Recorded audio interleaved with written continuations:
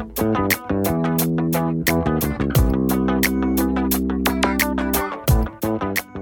to the show. It's Friday, so that means I'm out, and it's also hashtag FOF, or FOF, Friends on Fridays. This Friday, we will broadcast John Zipperer's Week to Week show. The program today is brought to you by Pacific Fertility Center. When life needs a little encouragement, Pacific Fertility Center will be right by your side. Visit pacificfertilitycenter.com. And now here's Week to Week with John Zipperer.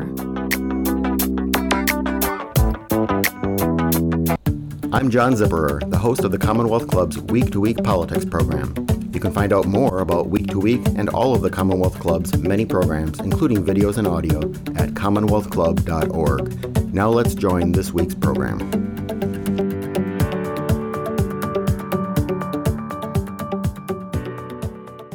Good evening, and welcome to today's meeting of the Commonwealth Club of California, the place where you're in the know. You can find us online at commonwealthclub.org, on Facebook and Twitter, and on our YouTube channel. My name is Barry Eisler. I write thrillers that are informed by my previous career as a technology lawyer and CIA intelligence officer, and I will be your moderator tonight. Our guest is writer and editor David Talbot. As founder of Salon.com, David was one of the pioneers in online journalism. I'm really excited to be the moderator tonight because I am a big fan of Salon, a big fan of David's. I loved Season of the Witch. If you haven't read it, it's a terrific history of San Francisco. I highly recommend it. Some people have read this book. Yeah, it's great. My daughter recommended it to me. She's a junior at SOTA, and she was like, you got to read this book. We're reading it in class. And she was right. It's just fantastic. And then by a happy coincidence, I got invited to interview David about his latest book, The Devil's Chessboard, Allen Dulles, the CIA, and the Rise of America's Secret Government. Okay, we're rolling. David, welcome. Thank you for being here tonight. So our format is pretty wide open. I've got some questions, and I'm really looking forward to hearing David's thoughts and response. We'll also be taking questions from the audience. So I think this should be a super interesting discussion for anyone who's interested in the topic, which I think is probably most of the people who are in here, or you've come to the wrong place. Okay. What I wanted to ask right up front, David, is this. So I'm reading the book, and what's so amazing about it is it doesn't really feel like history to me. I mean, it is, obviously. It's about events that happened a half century ago, and some of them even longer. But this notion of the rise of America's secret government is so tragically timely. I would love to hear you talk a little bit more about the kind of secret government, what we call the deep state, when we're talking about other countries, not America. We don't have a deep state in America. Only Turkey has that. I would love to hear about your views on what might be characterized as the deep state in America today and how this got started during the reign at the CIA of Allen Dulles. To me, that brought home for me, how this was still obviously a major issue before the American people. You know, torture, extraordinary rendition, CIA black sites, massive surveillance of citizens, as Ed Snowden dramatically brought forth for us, assassinations by drones. The technology might have changed a bit, but all of these practices that we've been wrestling with as a nation and our conscience began not after 9/11, but during the Cold War under Allen Dulles. I think he could only dream of some of the technology, of course, that we have today. He would have liked to use that, I'm sure. But I felt this dark history had to be brought forth. My research colleague, Karen Croft, is here tonight, and Karen and I went to visit Allen Dulles' daughter at some point in Santa Fe, and that to me was an emotional turning point in our research process. Joan Talley, as she's known, her married name, is an amazing woman, and I began, if you've started to read the book, in the prologue with her story. She was one of the 3 children of Allen Dulles. She, I think, was traumatized by that experience. And like many of us, as she nears the age of 90 at the time, she was there in Santa Fe, retired Jungian therapist, driving an a Prius with an Obama sticker on it.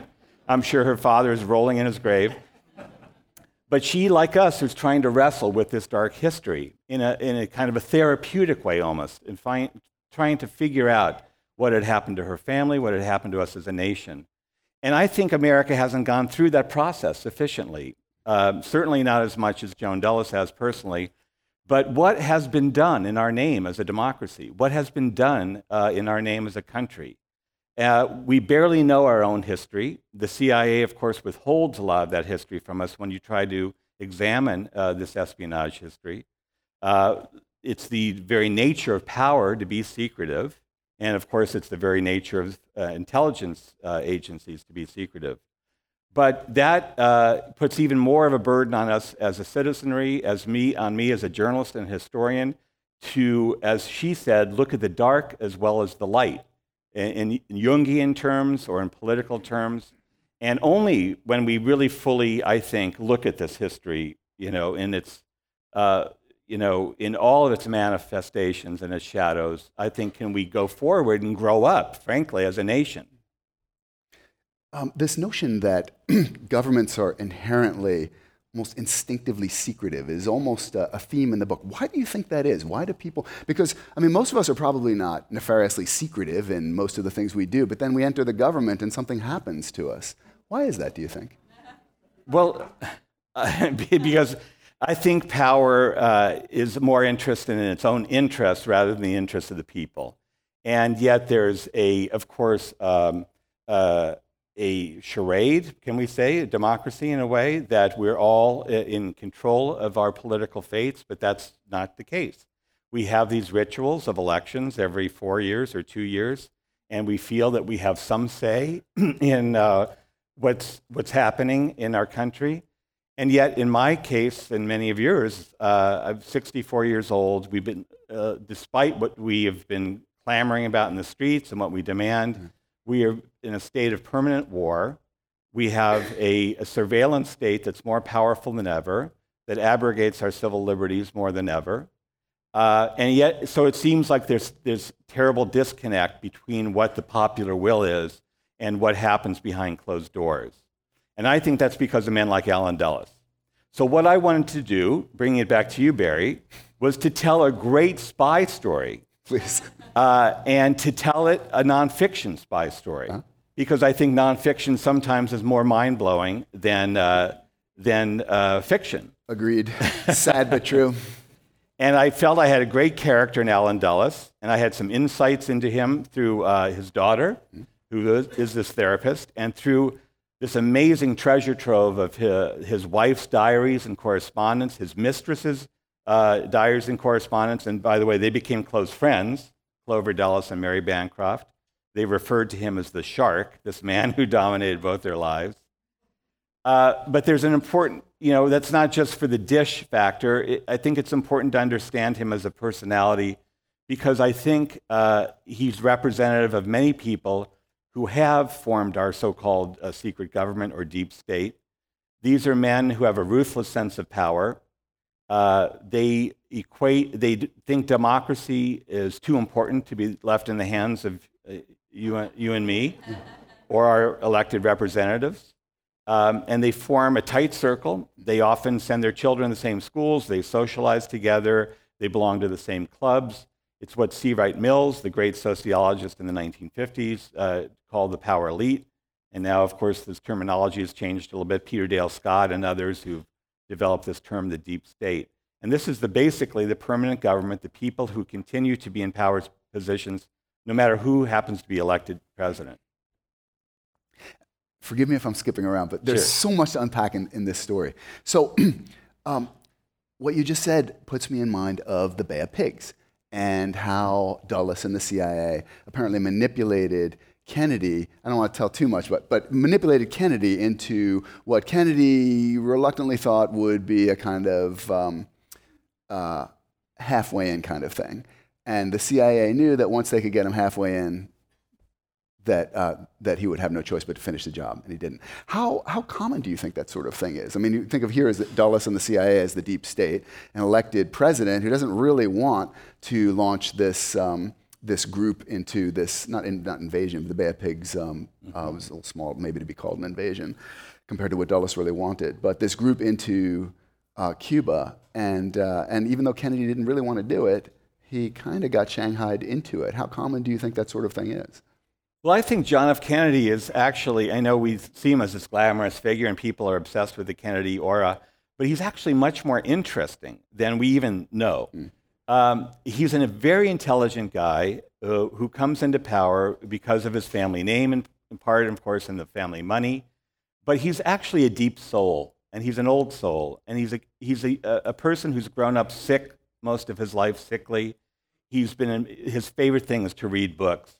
You know, on the eve of his running for president, he tells friends around the dinner table at his home in Georgetown, you know, I'm the kind of guy who would rather read a book than talk to the guy next to me on an airplane. You know, he's an introvert. He's a really interesting personality. And so I've leavened this book, this very dark book about power, with people who I feel are heroic. And JFK is clearly one of them. He's not perfect. He's a flawed hero himself. He made mistakes. But I think the clash between JFK and Dulles is really the climax of the book. It's the last third of the book. But here you have writ large, this symbol of American democracy, a guy who truly believed that power had to be dispersed to the American people, that these entrenched forces of national security that were keeping us locked into this nuclear brinksmanship, which he was very concerned about, the possibility of a nuclear war, that they had to be directly confronted. And the Bay of Pigs is the first schism, the fracture that happens between the Kennedy White House and these hardliners in the national security wing of his government. And you're right, Allen Dulles, I believed, and the CIA, he inherited the operation, of course, Kennedy from Eisenhower. They believed that Kennedy was young, could be manipulated. When you read the CIA internal history of that disastrous operation, the Bay of Pigs, you see that it must have been intended to fail, because Allen Dulles stocks it with not the A-level people or even the B-level people within the agency, but as the CIA's own internal report says, with the C-level people. It was a motley crew of Cuban exiles, 1,100 men who landed on the beach, and the people who were the masterminds of it, the CIA people, were the C-level types. So I believe, and this is there's much evidence to back this up, that the point was to, let this operation start to bog down on the beaches, and then there would be such intense pressure on Kennedy from the Pentagon, the CIA, not to let this thing fail and become a humiliation for the United States, that he would be forced, as this young president, to send in the full power of the U.S. military. Well, Kennedy stuns these people like Dulles and the gray-haired generals at the Pentagon by saying, no, I told you all along I wanted this to be a quiet operation. He wasn't really into it at all in the beginning. And he refuses to expand it into an all-out international crisis. And they're furious. Their rage is enormous. They think he's weak, that he's a coward, they being the generals and the CIA people. And so this is the first break within the Kennedy government. And afterwards, Kennedy says he's so furious himself at the CIA that he wants to shatter it into 1,000 pieces, that famous quote, and scatter it to the winds. And he does indeed assign Arthur Schlesinger, who has some intelligence background going back to World War II, the historian who serves in the Kennedy White House. He assigns him the task of basically dismantling the CIA and totally changing the name even, Schlesinger suggests, because the brand has been so contaminated to them. And they want to get rid of Dulles, which they do. They want to get rid of Dulles' top deputies, which they do, the two top deputies. But he doesn't go all the way with these reforms, JFK. There's major pushback, and he can only do so much. But this, I think, is one of the great dramas of our day, and still the American people aren't fully aware of it, that there was an internal war within the Kennedy presidency. And it had major tragic ramifications for the country as a whole, as we can talk about later. But it does begin at the Bay of Pigs, and I think American people have to be fully cognizant of that. We'll be back with more here on Friends on Fridays with John Zipperer of Commonwealth Club right after this.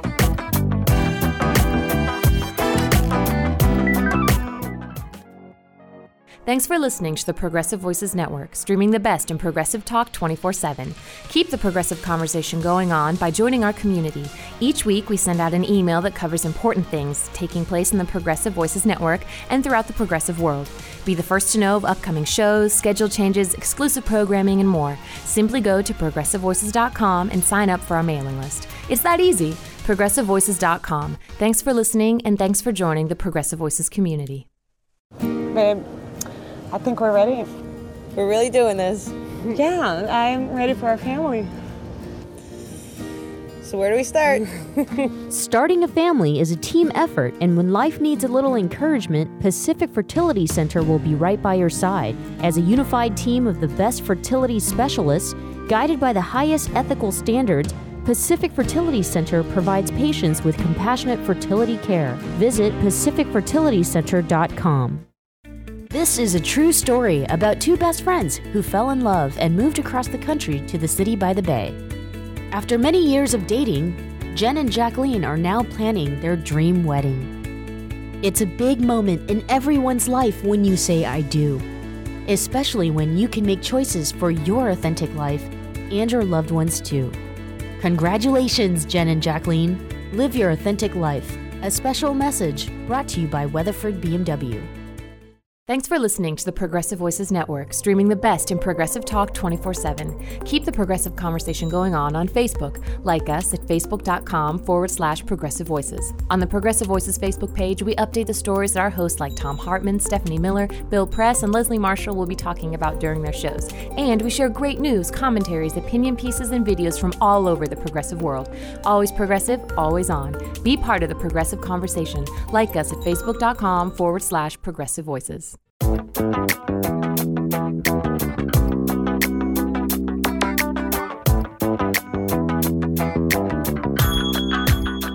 And now here's Week to Week with John Zipperer. Okay, what about Mongoose? I mean, because on the one hand, Kennedy did seem to launch the Bay of Pigs reluctantly, and then he stood up to the generals in the CIA and said, okay, this was a disaster, it was a bad idea, and we're not going to make it even worse. But then he tasked his brother with Operation Mongoose, which was really a terror and assassination campaign that America ran in Cuba all the way, at least up through the Cuban Missile Crisis, if it didn't go on beyond that. So what goes on in the mind of someone like Kennedy, where he seems like he has such good sense in one area, but then he decides to launch this terror campaign on the other? Well, I would disagree with you on the way you characterize Mongoose. Mongoose was basically a sabotage campaign. Raids on Cuba, set fire to sugar mills, disrupt the economy, do everything you can to keep Castro on the defensive. It was not an assassination program, and it often gets conflated with the CIA assassination program that was underway from the Eisenhower period on. So I don't believe there's any evidence that indicates that Kennedy's approved the CIA's assassination operation. In fact, when Bobby Kennedy, as Attorney General, is finally told about this by the General Counsel from the CIA, he's furious because Bobby Kennedy, of all people, was known as enemy number one of the mafia. He had made his career as the chief counsel for the Senate Rackets Committee, hunting down the mafia.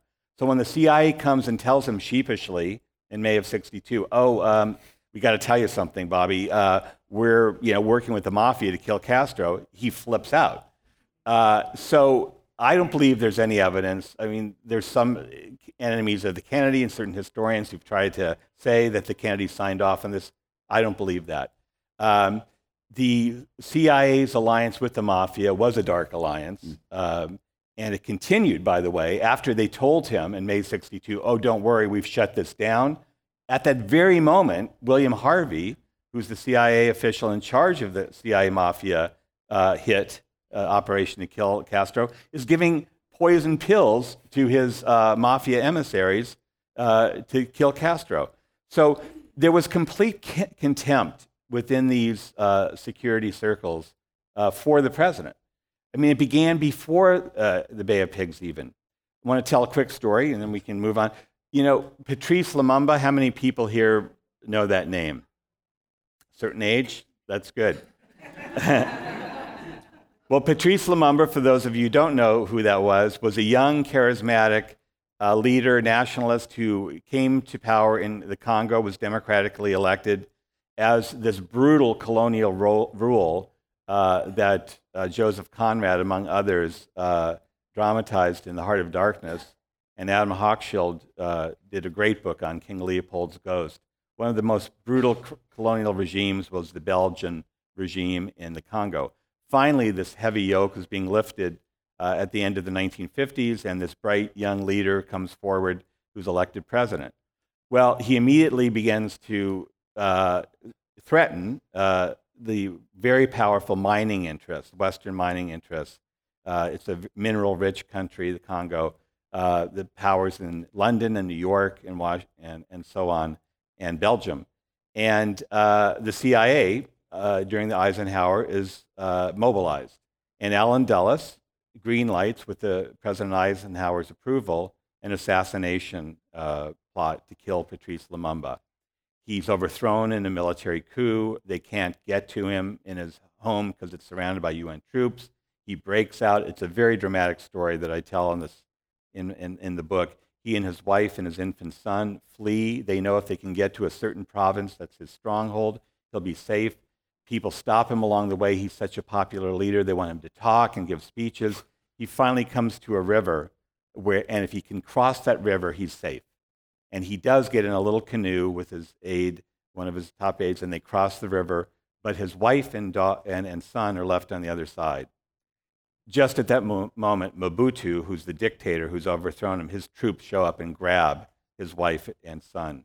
And his aides on the other side of the bank who are with him beg him not to return, get back in the canoe. Because they say, you are the life of the nation. If you cross the river, you will kill our nation. You can't do this. But his wife is crying. She's being beaten. The son is crying. And he goes, life is filled with tragedy. And he gets back in the canoe, he's grabbed, and he falls into the hands of his captors again. Well, John Kennedy was known as an advocate of African nationalism. And now John Kennedy's been elected, just as Lumumba falls into captivity. And there's great world pressure to have him released. And the CIA knows that as soon as Kennedy's inaugurated and in the White House, that he'll be in a position to save Lumumba. What do? They rush his execution, his extraordinary rendition, one of the first cases of extraordinary rendition. They make sure that he's transported to a province that's in the control of a diehard enemy of Lumumba. He's brutally beaten to death by people who are on the CIA payroll. His body is driven around, in fact, by people in the CIA trying to find out what to do with it, to dispose of it. And then to make this even worse, the CIA doesn't inform the president that Lumumba's dead, the new president, President Kennedy. They wait for a month after he's been inaugurated, and they still don't tell him. He gets the notice that Lumumba's been killed from UN Ambassador Adlai Stevenson. And there's a famous photo of JFK, his face crumpling in agony on the phone as he hears about Lumumba's fate. The CIA completely defied Kennedy from the very beginning, and this is one of the most extraordinary examples of that. Yes, I sometimes say as a thriller writer that the government does so much that's bad for America but great for thriller writers, and this book is just, it's just a case study.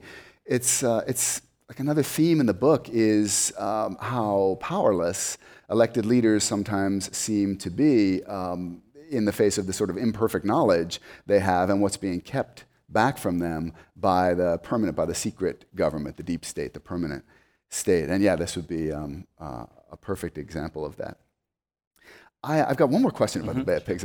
I couldn't help but think about, as I was reading the section on the Bay of Pigs, about Obama's recent announcement that he's going to extend the war that he ended in Afghanistan past 2016. And I don't know. I don't have the information, but do you think there are parallels between the way the CIA and the military manipulated Kennedy and the sorts of decisions Obama is making on questions of war and peace, intelligence, transparency, surveillance, topics like those?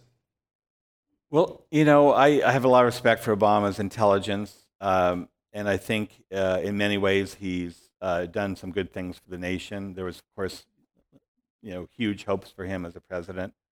But I have to say, I think he lacks the character and the courage of John Kennedy.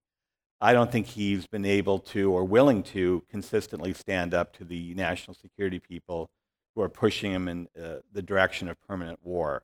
He came in saying he wanted to shut down Guantanamo. It's still open. I know he's been releasing prisoners. He expanded enormously the drone assassination program. I mean, the drone assassination program, I think, qualifies as a war crime. These are assassinations done in our name with the thinnest fig leaf of legal review. We don't know how these decisions are made to kill certain people around the globe in our name. It's done routinely. There was a huge public outcry in the 1970s when the Church Committee revealed that a few foreign leaders had been targeted for assassination. And yet we as an American people are relatively quiet and passive about the drone assassination program. At some point, I think we're going to have to answer for this as a nation, and certainly our leaders should at some point. So, I think, unfortunately, Obama has been a weak president, all in all, when it comes to standing up to the national security. He didn't want to be at war permanently, and yet that is going to be his legacy as he leaves in 8 years. Just as you think he's withdrawing troops, there's another reason for him to expand. C. Wright Mills, the famous sociologist, who is one of the heroes in my book, by the way, because I think he was the most acute intellectual analyst of the Cold War mentality when he was a professor at Columbia in the 1950s, writing The Power Elite.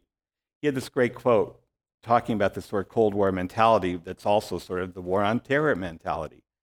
And he's talking about people like Alan Dulles, and he says, such people as these are crackpot realists. In the name of reality, they create a paranoid fantasy all of their own. And of course, then we're all forced to live in that paranoid fantasy of permanent war, where we create more enemies than we kill. And it's like this eternal loop that keeps going and going and going.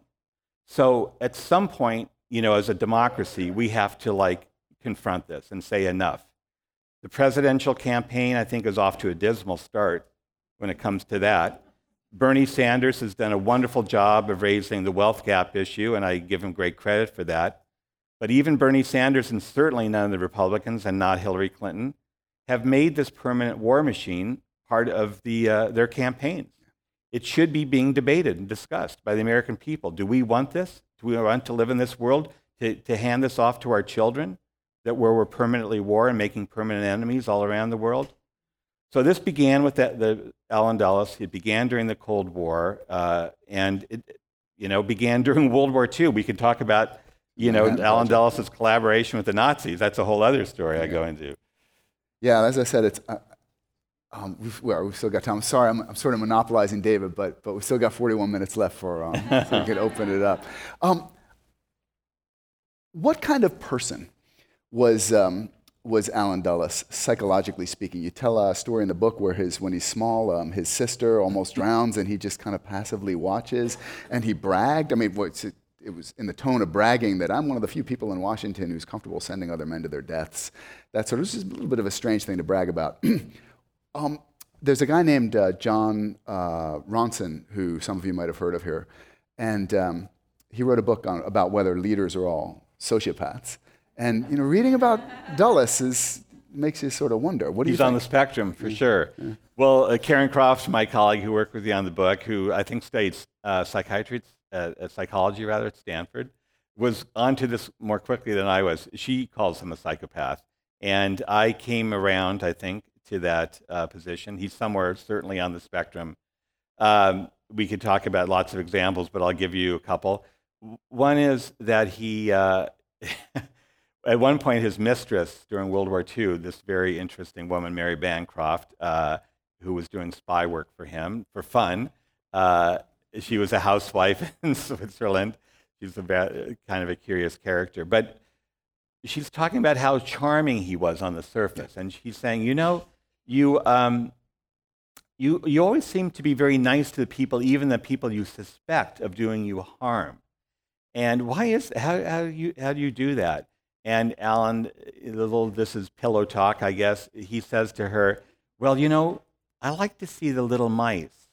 I like to see the little mice go into my traps, and I like to see their little necks snapped and the expressions on their face when their necks are snapped.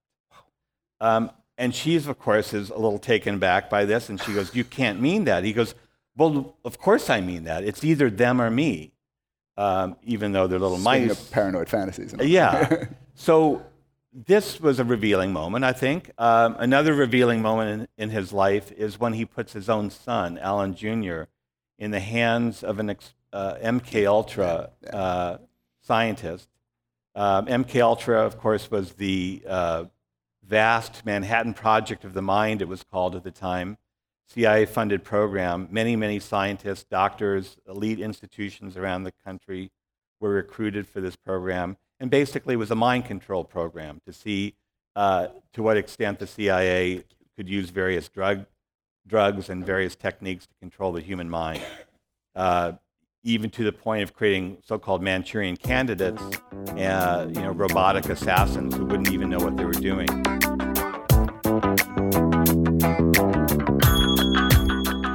We'll be back with more here on Friends on Fridays with John Zipperer of Commonwealth Club right after this.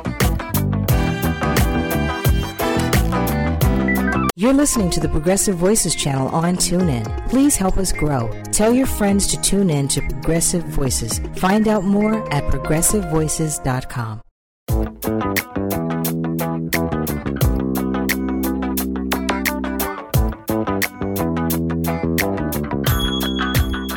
And now here's Week to Week with John Zipperer. Well, his son, who was a brilliant young man, had distinguished himself at Oxford, but I think was trying to prove himself to his father, who ignored him all his life. His children said that he treated them as if they were guests in his own home. And so this young man, who's desperate, I think, for some fatherly attention, joins the Marines during the Korean War. And John Foster Dulles, his uncle, tries to get him a soft job stateside, but he refuses. He wants to see action.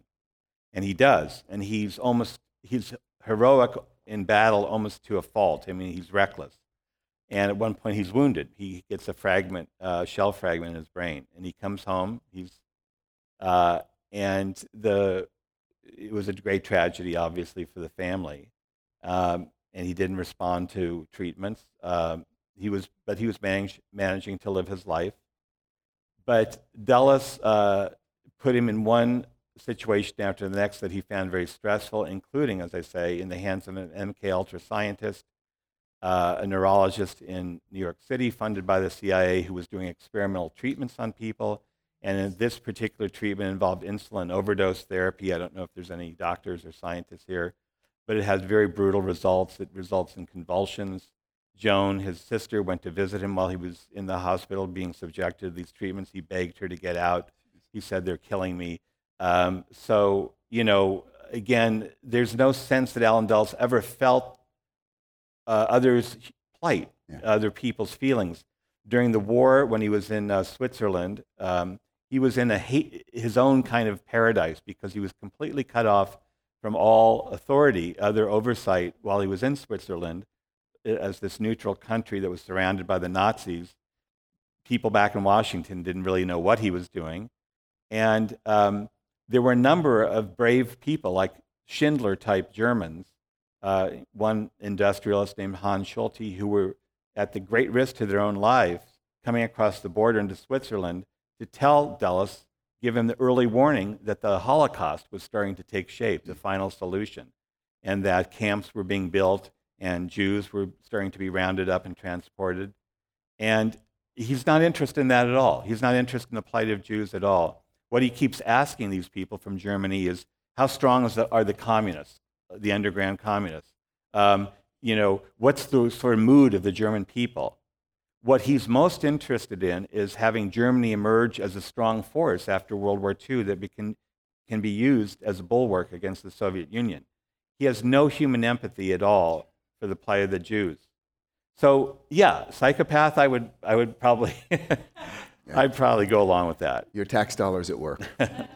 I'll tell you what, there's a theme that's emerging as I go through these questions, and it was something I was going to ask myself In general, I guess I would put it this way: what can we do? Right? A lot of you asked this in different ways of asking it. This has been going on for 50 years. Arguably, at least, it's been getting worse. Yeah. What are the mechanics? What can we as citizens do? Well, first of all, we've got to stop what they're doing overseas. We've got to start protesting this because, it's naive of us to think that you can create a killing machine, a drone assassination program, an espionage system that spies on our allies, that subverts foreign governments, and not to have any blowback in our own country. It was naive of us to think the CIA would create a killing team to kill Lumumba, to kill Castro, and for that team not to come home at some point and kill an American leader.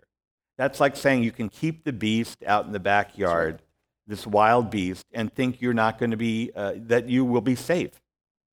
We've created a beast, and we allowed that beast to roam wildly throughout the world, and of course it has consequences for us at home.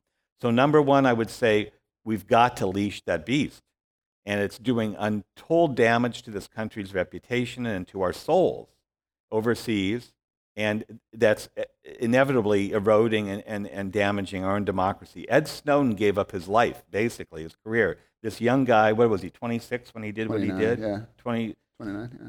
I think he's 29 now. But he, this young, really patriotic guy. I mean, when you listen to him interviewed, I mean, he didn't make any money off it. He wasn't in league with foreign governments. He did it because he was old-fashioned guy. He was a true American patriot. And so if he can make that kind of sacrifice, I think it imposes an obligation on all of us to do something.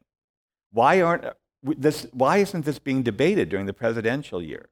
We have to demand these candidates, if you're for Hillary or Bernie or whoever you're for, address the question of this national security state that's out of control. We really could use a second party, couldn't we? It would seem that way, yeah. It's funny. I blog, and one of the things I blogged about when Snowden when The Guardian was first publishing Snowden's revelations, is that, just so you know, don't let anyone bamboozle you that there's some sort of oath of secrecy in the CIA. Well, that really irritates me. There's an NDA. It's an NDA. It's a non-disclosure agreement. The only oath anyone in the CIA takes is an oath to protect and defend the Constitution. So anyway, it's just something to keep in mind when someone talks about this sacred oath of secrecy. It's bullshit. And when people charge you with conspiracy thinking when you're talking about how power works, tell them this: there's power engages in conspiracy theories too. Gulf of Tonkin that got us into the Vietnam War was a conspiracy theory. WMDs that got us into the disastrous war in Iraq was a power conspiracy theory. The idea that Fidel Castro, which is what the CIA is peddling yet again with some selectively released documents recently, that Fidel Castro is behind the murder of President Kennedy, that again is not only disinformation, it's a conspiracy theory.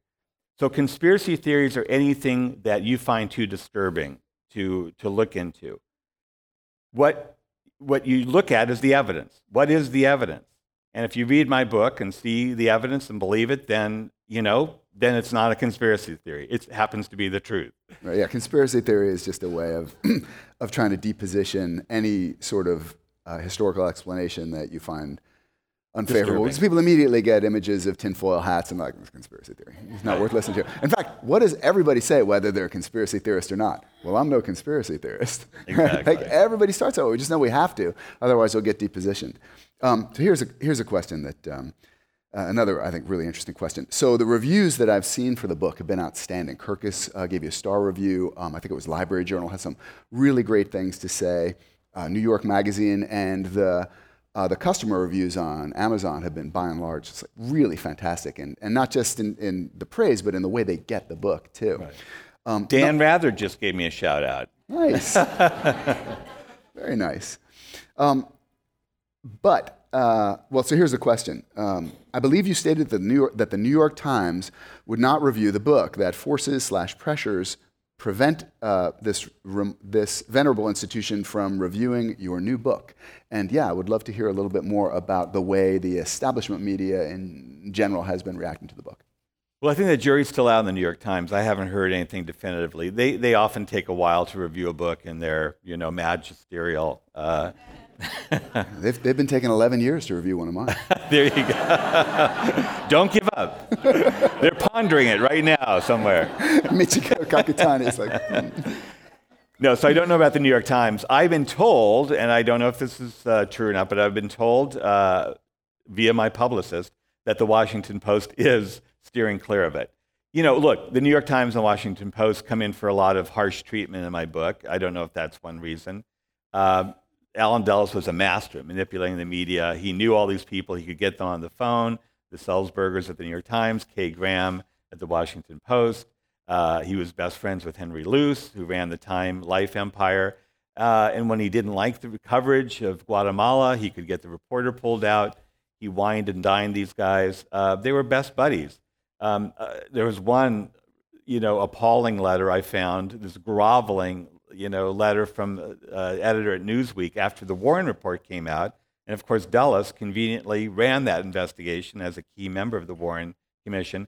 And this editor from Newsweek says, "Dear Alan, thank you so much for helping direct our coverage of the Warren report. We couldn't have done it without you." It's like, oh my God, that's not how journalism is supposed to work. But unfortunately, all too often it does work. Yeah. Why'd I get off on that? Oh, so the reviews, yeah. So, writing is fighting. If I don't get blowback from some of these people in the establishment media, I don't think I've done my job, frankly.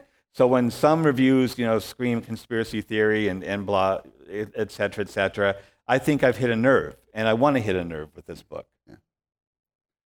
It's if there was one thing, it's not really a disagreement. It's more like a refinement when you talk about how Alan Dulles was a master manipulator of the media.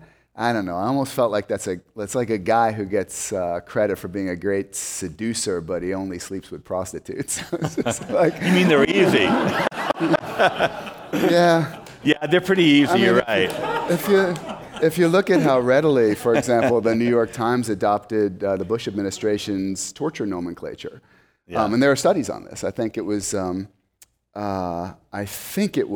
a Harvard study that examined usage in the New York Times, the Washington Post, USA Today, and the Wall Street Journal of the word torture, particularly with regard to waterboarding, pre-2004 when the Bush administration gave its prescribed nomenclature, enhanced interrogation, and before that, waterboarding was always torture. And then after that, suddenly these things, waterboarding and other things in these news outlets, were enhanced interrogation. And Bill Keller even went on the record once as saying, well, why don't we call it torture? We don't want to use the politically correct term. And I'm like, politically correct term?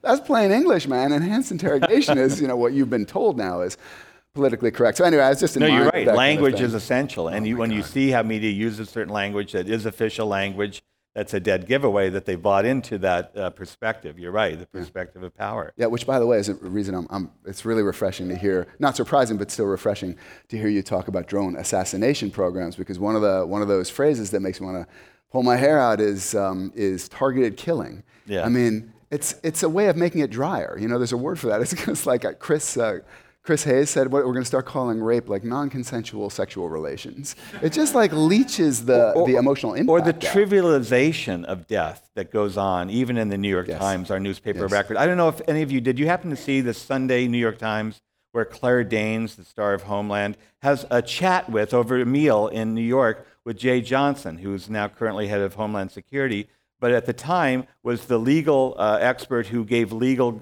cover for the assassination program, the drone assassination program, including the targeting of Olaki, the American citizen who was assassinated with the drone. And it's this kind of like chit-chatty discussion that shows, I think, the spiritual depravity of our media culture.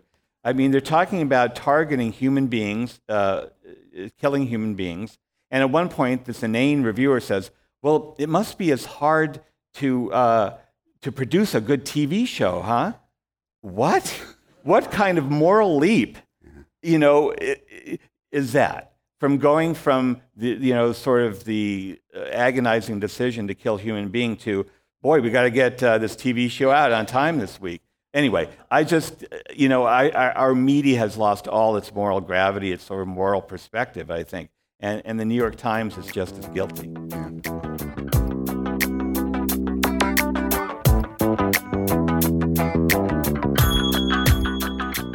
be back with more here on Friends on Fridays with John Zipperer of Commonwealth Club right after this.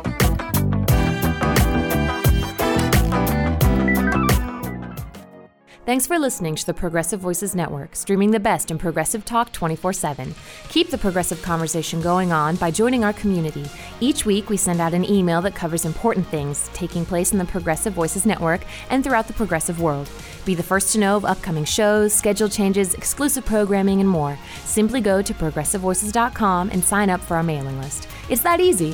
progressivevoices.com. Thanks for listening, and thanks for joining the Progressive Voices community.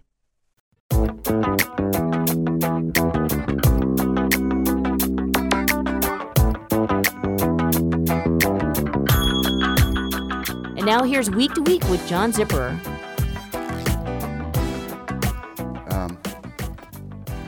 Why are the youth of America so apathetic? I have some ideas about that. You know, the youth out in San Francisco, I know, aren't so apathetic. We live in this commune. You know, my wife and I, it's like this, our sons who won't leave home, they're in their 20s, and their friends, and they're all doing really cool stuff. My son Joe and his friends are making a movie called The Last Black Man in San Francisco. It's trying to, it's a dramatic film that's focusing on the kind of displacement and convulsions, social convulsions that are happening in San Francisco. Most of the young people I know actually are, trying desperately to figure out this world that they have to navigate now and doing the right thing. And they're not sure about it. There's not a movement like there was in my time. We all felt in my time that we were part of this great thing that was bigger than ourselves. Yeah. There were people in the streets. We had this moral fervor. We were, we sustained each other. And, I sometimes wonder if the technology, breaks people up into these smaller units too much, and we're not meeting and greeting one another like this tonight enough. But, I think young people will figure it out. At some point, there's going to be a tipping point. I mean, you can only have the wealth gap be as wide, increasingly wide as it is now, the national security state being out of control, the planet burning with climate change. At some point, through sheer survival, there's going to be a tipping point. I believe this. I'm an optimist. I argue with people who are not as, optimistic as I am about this.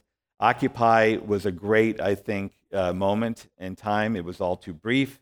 But I think at some point, people in San Francisco, people throughout the country, you see, obviously, eruptions of this, even in this weird presidential race. I mean, with Donald Trump is tapping into this deep feeling that the political system is broken. It's thoroughly corrupt on the right, and you have Bernie Sanders doing that on the left. So, but we have to find, the structures, the social structures, the movement, the organizations to sustain that outrage and that energy beyond one election cycle or beyond an outburst like Occupy. Organize, organize, organize. I'm part of this group now called Vision SF that's deeply concerned about the affordability crisis in San Francisco and the fact that this wonderful, diverse city that I celebrated in Season of the Witch is now in peril because of this, sort of runaway greed that's happening, and City Hall has been bought and paid for. So, hey, we didn't make this beautiful city, this oasis of liberation, by just sitting back and getting stoned. We did that too, but we also did some other things. So we got to get out there again and organize and kick ass.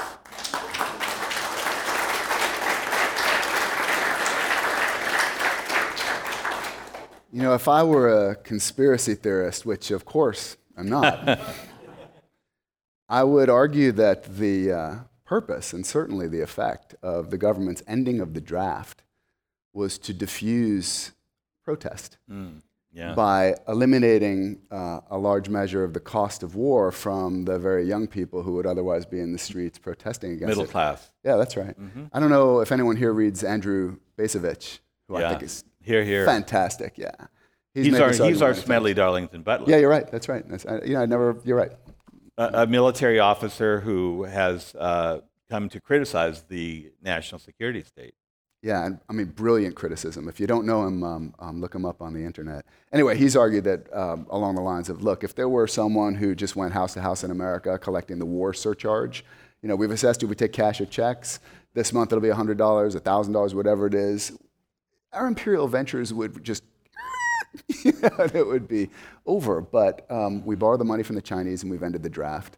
And so people don't have the same personal stake that they felt during, say, the Vietnam War. But, that maybe is a conspiracy theory. But Not a conspiracy theory at all. It's a good point. yeah, I think so. You touched on this, but maybe you can go into it a little bit more. Someone asked, is America vulnerable for a revolution? Well, that's what I was talking about, the tipping point. Again, I think those things are so hard to predict. Someone was just telling me about Lenin. Not that that's our model, but that Lenin, like days before the Bolshevik Revolution broke out, told friends, well, it's all over. I'm going back to law or whatever he was doing beforehand. So even Lenin didn't see the Russian Revolution coming. I think these things are these tectonic shifts underneath the surface that we can't altogether predict. I mean, you can certainly see strange things happening on the surface, like now, the Trump phenomena, the Bernie Sanders phenomena. But there may be some deeper upheaval building that we don't even know about. Just from anecdotally, everyone I talk to feels some enormous sense of stress in their lives, in their family life, economically, a sense that things aren't working politically, the system doesn't work for people anymore, that we have an oligarchy, not a democracy. And at some point, we're a feisty people at heart, I think. How long can you continue to go along with that state of affairs? So, again, the optimist in me does believe that there's going to be some breakout. Chris Hedges believes that too. Yeah. How many people know Chris Hedges?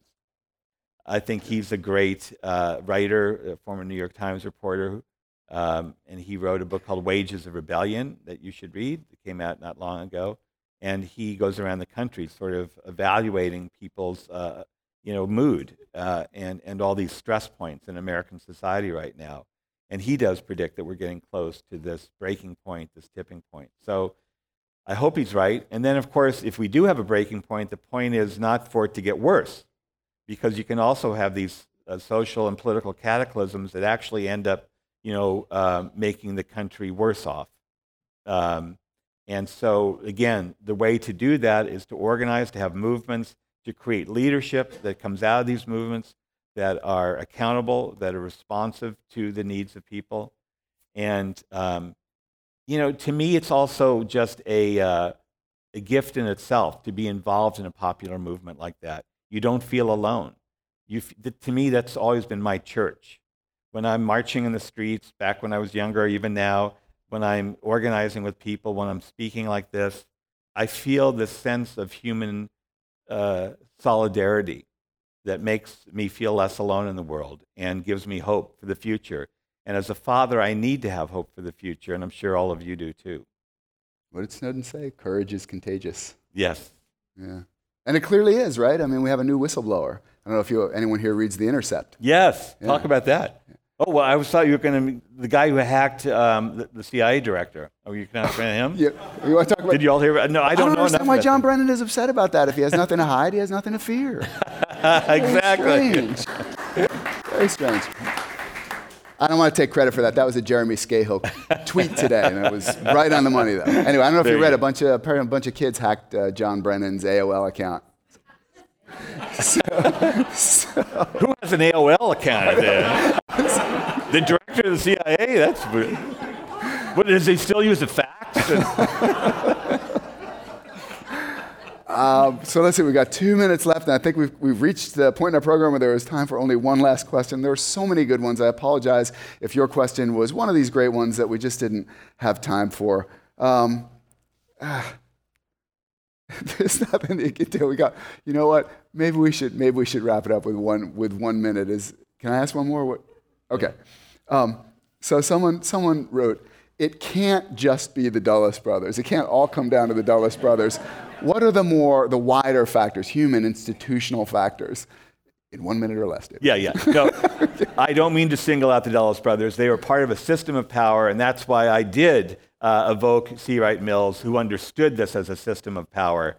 I could go down a long list of names. The Rockefeller brothers were also very close to the Dulleses, but they worked together in organizations like the Council on Foreign Relations, where they kind of hash out their policies. Do we drop bombs on Japan or not? Do we overthrow this government in Guatemala or not? So this is kind of a consensus of the power that's developed in these situations. It's not just one or two masterminds. But the Dulles brothers, I have to say, were kind of the executors of this world. They floated back and forth between Wall Street and Washington.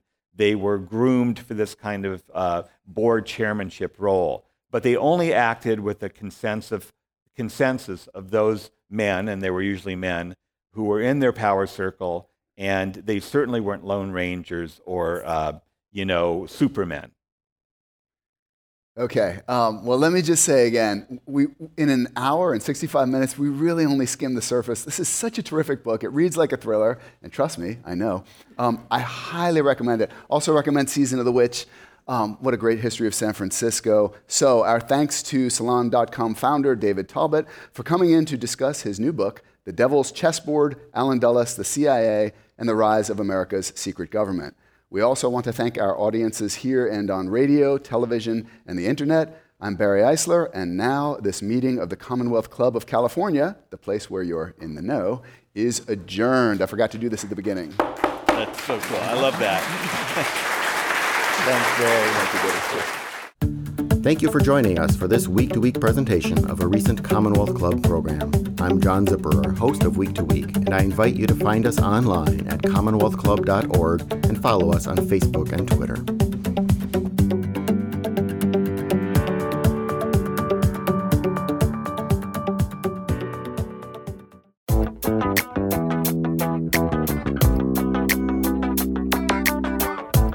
Thanks for listening. You can catch the Michelle Meow Show Monday through Friday, 4 o'clock Pacific Standard Time on the Progressive Voices Network.